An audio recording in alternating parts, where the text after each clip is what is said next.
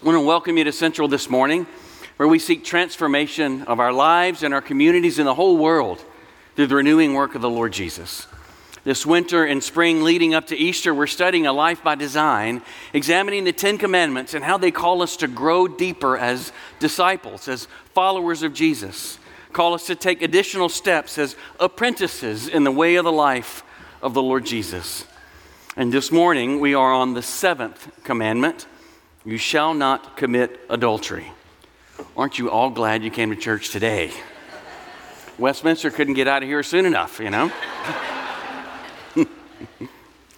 Some of you might be wondering what we're going to talk about. And is this going to be a thing where we feel ashamed about how we're broken and about how God made us? It's not the intention. We're not trying to make anybody blush this morning. But instead, I'd love for us to see how beautiful and gracious of a God we have, who saves and cleanses ashamed people like you and me. Here's the big point to frame this message this morning. God calls us to be sexually faithful inside of marriage, all the way down to our hearts and our imaginations, because God is faithful to us. That's the reason. He calls us to faithfulness because God is faithful to us, His bride, His people, His dearly loved possession. So our expression of faithfulness inside of marriage is a tangible expression of a deeper reality of God's faithfulness to us. That's why it's so important. So we're going to pray and turn our attention to the scriptures, to Exodus 20, verse 14, and Matthew 5, verses 27 and 28. Let's pray and ask the Spirit to bless us as we hear His word. Lord, we ask that you would send your Spirit and open our eyes that we would behold Jesus. Open our hearts and enable us to love Him. Renew our wills that we might follow in discipleship, Lord. And so we ask that the words of my mouth and the meditations of all of our hearts would be pleasing and acceptable in your sight, O Lord, our rock and redeemer. In Jesus' name, amen. Exodus 20, verse 14, hear God's word. You shall not commit adultery. Matthew 5, verses 27 and 28. You have heard that it was said, you shall not commit adultery. But I say to you that everyone who looks at a woman with lustful intent has already committed adultery with her in his heart. The Lord teaches the humble his way. My soul longs for your salvation. I hope in your word. This morning, I'd like for us to jump right into this text and thinking about God's design for sex and marriage. And I have 2 points for us this morning. The first one is, I want us to see that we are designed for deeper one flesh connection. Men and women are designed for one flesh relationship. And point 2 is this marriage and sexuality is designed to point us deeper to something else, something far larger. So let's take those 2 points. The first one, marriage and sexuality is designed to deepen one flesh connection between husbands and wives. Biblical view of sex realizes that at its foundation, sex is a gift. It's a good gift from the Lord. It's a union of a man and a woman in a covenant promise to share their whole lives together. Share their hearts, share their spiritual lives, their emotional lives, and their physical life, being bound together in this covenant relationship of one man and one woman. It's God's best that it's a lifelong promise to be shared. And adultery is any violation of that marital trust, anything outside, any sexual expression outside that covenant of a man and a woman in a marital relationship. And so this command forbids all kinds of things in our lives. It forbids premarital sex. It forbids homosexual behavior. It forbids any kind of sexual expression that's not found in the covenant of marriage. It's not arbitrary, though. It's because of God's design. We've studied before that Adam and Eve in the garden were given to each other, and God says in Genesis 2 that they were made to be complements of one another. They fit together. Their lives are to be shared, and they serve God alongside one another, ruling over His kingdom. And then in verse 24 of Genesis 2, it says, therefore a man shall leave his father and his mother and hold fast to his wife, and they shall become one flesh.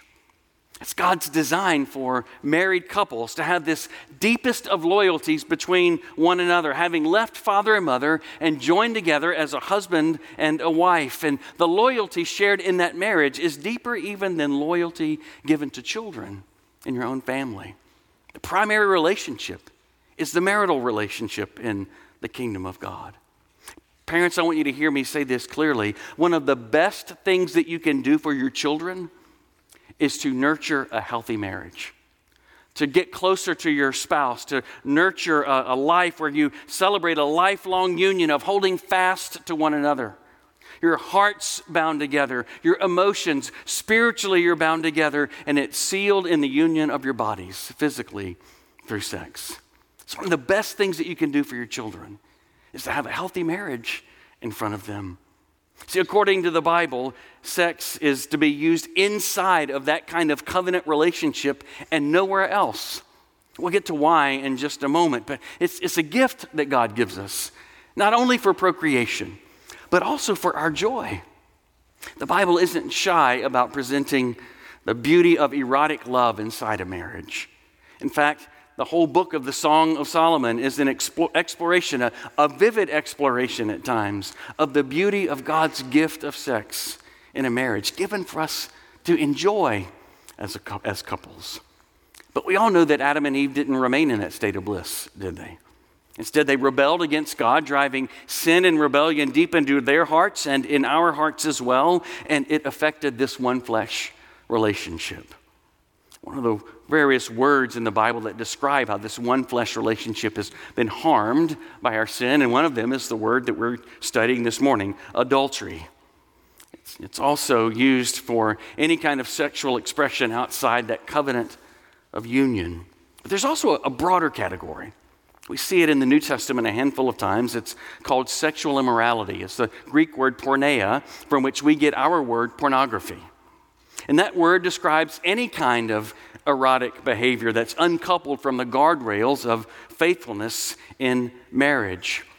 That word is used in some places to talk about adultery. In some places, it's talking about homosexual behavior. Some places, it's talking about premarital sex. I think in our world, it speaks to the hookup culture. It's just casual sex that people aren't committed to each other. They're just committed to this expression, this instance, this one time. It also speaks to our culture of men and women living together, behaving sexually, cohabitating as if they're married when they're not. When the covenant, when the promise, the being bound together isn't there. That's also this word, porneia. But Jesus drives it even deeper. It's even deeper than the external activities. In Matthew 5:27, he says, "You have heard it was said, you shall not commit adultery. But I say to you that everyone who looks at a woman with lustful intent has already committed adultery with her in his heart." Once again, Jesus is setting himself up against the rabbis, the teachers of the day. And the rabbi rule of the day on this commandment was essentially, don't touch. If you're not touching, you're all good. Look, but don't touch. That was the rabbi rule. But Jesus says the rabbis are wrong, because this command goes deeper. It goes deeper than our touch. It goes into our hearts. It goes into our imaginations. He said, if one looks with lustful intent, that is, stirring up sexual desires inside the heart or inside the mind, he has already committed adultery. Now, let's be clear. That does not mean that it's a sin to admire beauty that God's created. After all, the Lord is the author of everything lovely and everything beautiful, but we know the difference. There is a look, a second look or a third look that covets, that longs to take for self something that doesn't belong to us by covenant promise. And sometimes we like to play, how close to the line can I get? How flirtatious can I be? How seductive could I possibly be with not just walking up to the line, but without crossing over? We might give our imaginations to what would a life of being joined to that person be like? Even thinking about the union of souls, some people think about what would it be like to be connected to that person, to feel understood by that person. Maybe I'd be happier married to this other person instead of the spouse God has given me. Friends, if we're making that calculation, perhaps our hearts have already engaged in the adulterous chase. You see, adultery isn't something that just happens. It doesn't just come out of thin air. Adultery begins in the heart. That's what Jesus wants us to see. So why make such a big deal about it? Why make such a big deal about these heart desires when in our culture, sexual appetites are put on the same level as hunger or thirst? It's just a bodily urge, and when I feel the urge, there's no shame in it. I'll just engage in sex with whomever I want, wherever I want, because it's just this bodily appetite. Is it really that big a deal to hook up with someone? People may ask, is it really a big deal to watch porn to see how close to the line I can get? Well, Jesus' answer is it is a big deal because of God's design. God provided that the sexuality would be a union of a man and a woman in a marriage, that they're bound together through this action of sex. Tim Keller calls sex inside marriage covenant cement. It's like what binds a couple together. It's what it unites them. Phil Ryken uses even more graphically. He calls it, sex is the super glue. It's the super glue that puts a husband's life together with a wife, and they're bound together. And by design, by God's good design, we can't separate that physical union from the rest of the shared your whole life. You can't separate the physical union from sharing your heart and your emotions. It's about having an entire life be bound together, super glued together, as it were. And yet sex outside of that covenant promise is like a man or a woman trying to super glue your soul to another person without any commitment. And we know what happens. We've seen what happens when things that are super glued together are ripped apart. There's a tearing. It's painful. It's destructive. Same thing is true with sexual immorality, friends. My son Isaiah is getting ready for lacrosse season this year, and he's been working on his lacrosse helmet, and a couple of weeks ago, they had to get some super glue to fix a pad that was on the inside of his helmet. And the pad had already been broken. It was already ripped. And so it had been super glued back together.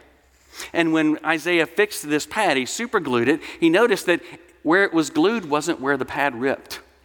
Where it was glued stayed fast. Where it was glued stayed together. The pad ripped underneath where the super glue had been put. Friends, it's the same thing with sexual sin. It's destructive precisely because it's intended to be like a husband and a wife's life glued together in faithfulness. And we hold faithful to that promise, faithful to that expression. When everything else in life feels insecure, your world is shaking, that covenant bond stays tight, and you know it's tight because your lives are joined together. The glue holds, and yet with sexual immorality, a life gets torn. It's painful. It's destructive. Having casual sex here and there without any kind of commitment is a tearing of your soul. Watching porn on the screen tears at your soul. It will hollow out your soul. You're not able to connect with your spouse like you're designed to be connected. It's harmful. Friends, these rules, this thought about being pure in our sexual relationships isn't arbitrary. God's not up there in heaven thinking about, I'm an ogre and I'm trying to hold out on you a really good thing, something that's really fun. It's not what he's doing. Remaining a virgin before marriage and remaining faithful to one wife or one husband in that union, asking the Spirit to help our hearts and our eyes and our imaginations walk in purity, is intended to keep us out of pain. Intended to keep us from things that harm our lives, that hurt our souls, things that are painful. But that faithful life is not just an end in of itself. A husband and a wife seeking to be faithful in God's design is a signpost. And it points all of us to something deeper, something bigger. It's whether we're married or single again, a faithful marriage points us to something bigger. It points us to God's faithfulness and his promise to his bride. That's why we seek to be faithful in our marriages, because God is always faithful. He is always faithful to his bride, to his church. He's always faithful to you. And sexual purity and faithfulness inside the marital relationship is designed to point us to a faithful Jesus, to whom we're joined together through faith, through trust in his work on our behalf. We will belong to him, body and soul, in life and in death.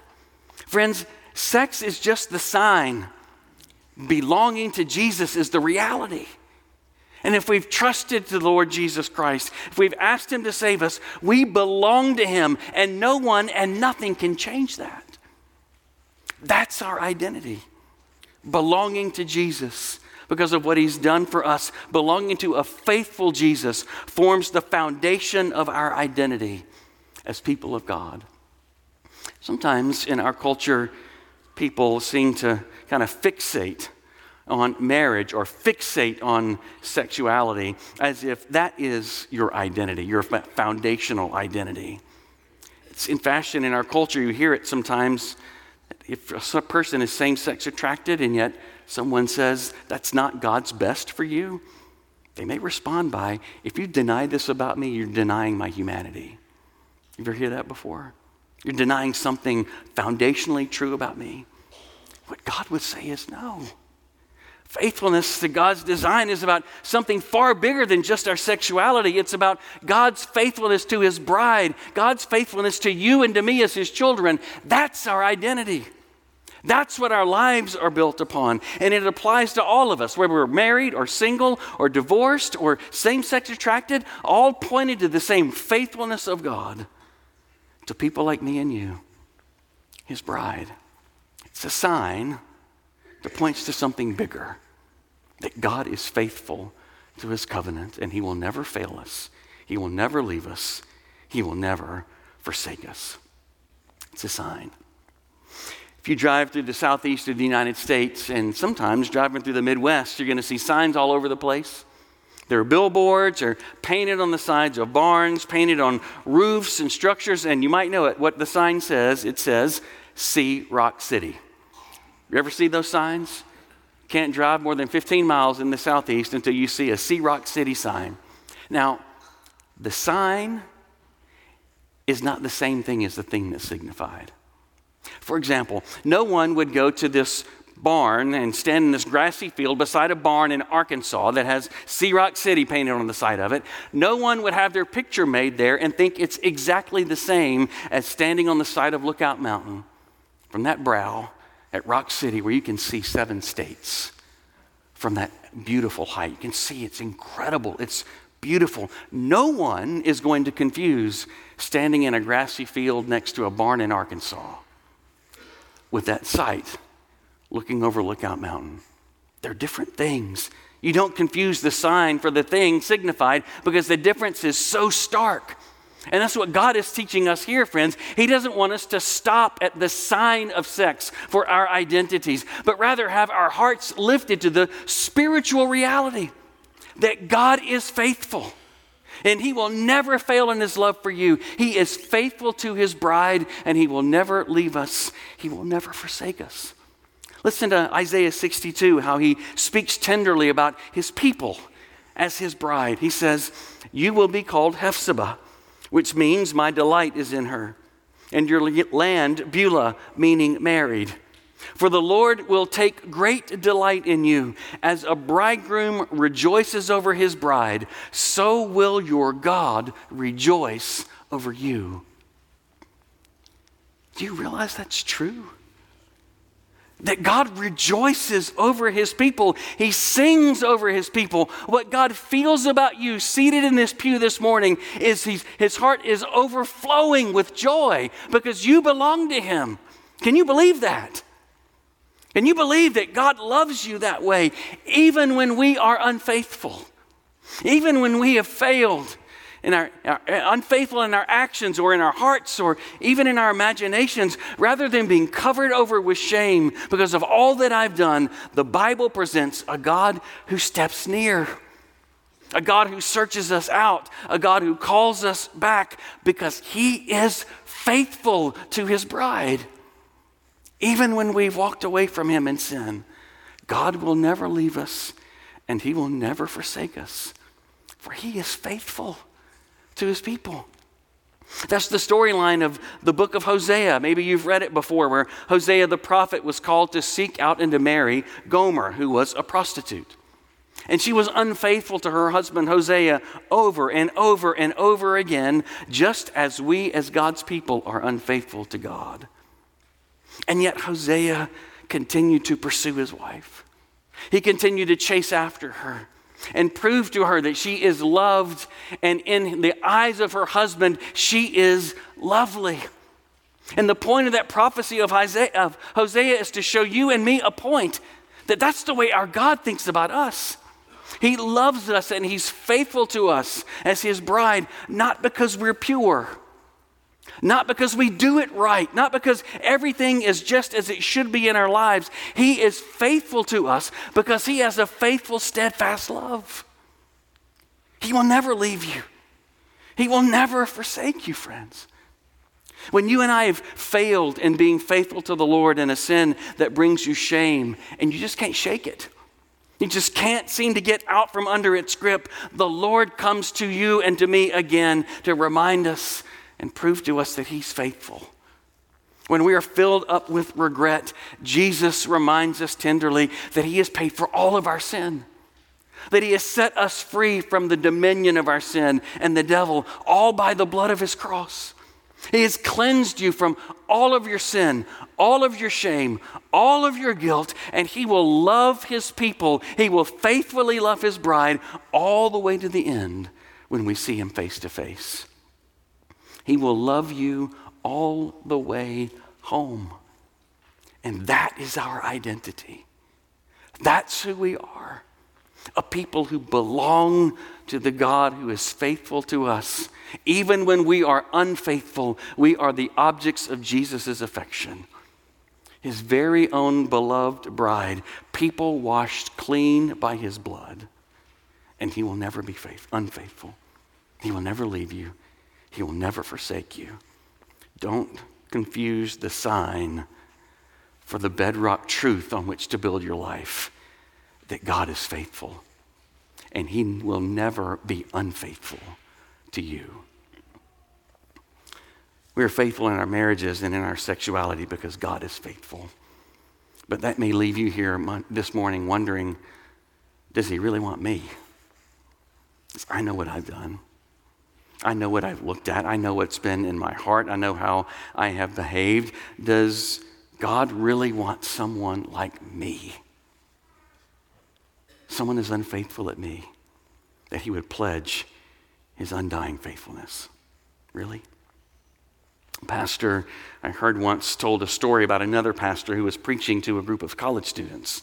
He gathered on their campus ministry meeting that night, and as the pastor got up to preach, he said, tonight we're going to talk about sexual purity. We're going to talk about sexual sin. And I'm sure every college student wanted to get up and walk out, but they stayed, and he handed to a student on the front row a rose.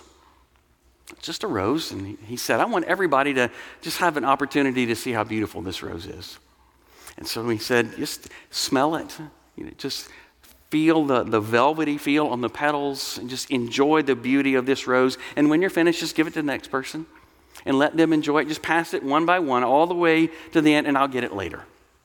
And then he went on with his lesson about sexual purity for these college students. He told them about how God wanted us to live with sexual purity and how much damage it brings into our lives when we're not. He asked the person at the end of the talk, the one who had the rose, he said, could you just bring that up to me? She brought it up, and he held up this rose so that everybody could see that it was worn and tattered. It was kind of just, the stem was bent and broken, and some of the petals had been handled and they had fallen off, and it wasn't as beautifully scented as it once was. It was a shell of its former beauty. He held up the rose and he said, who would want a rose like this?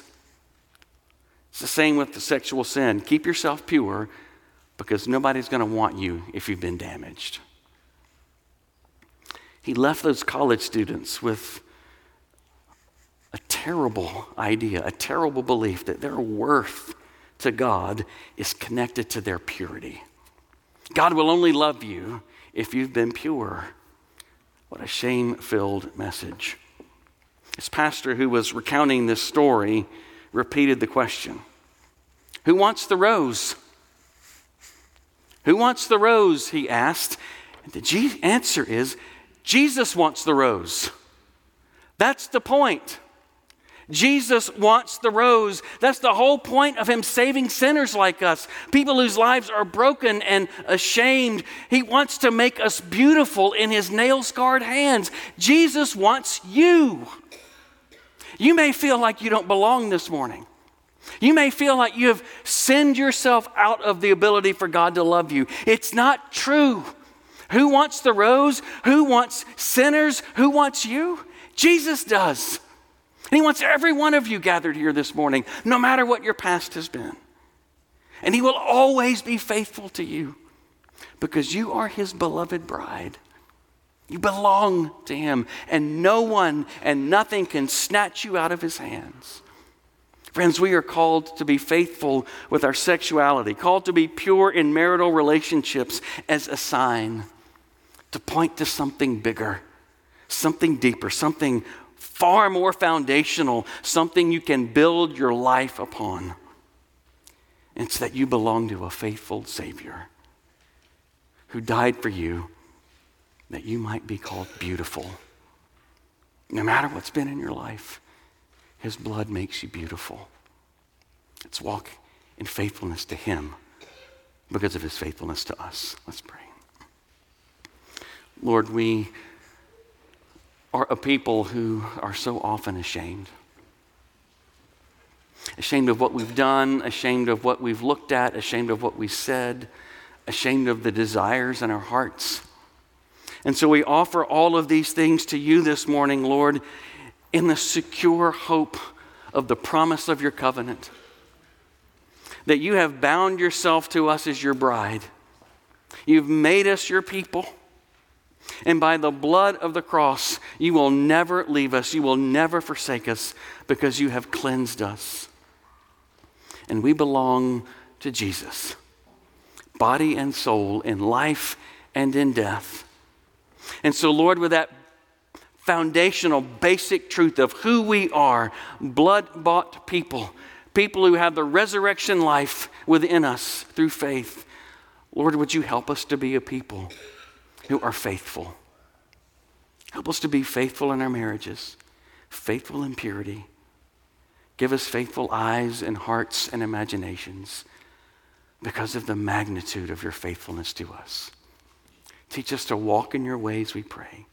In Jesus' name, amen.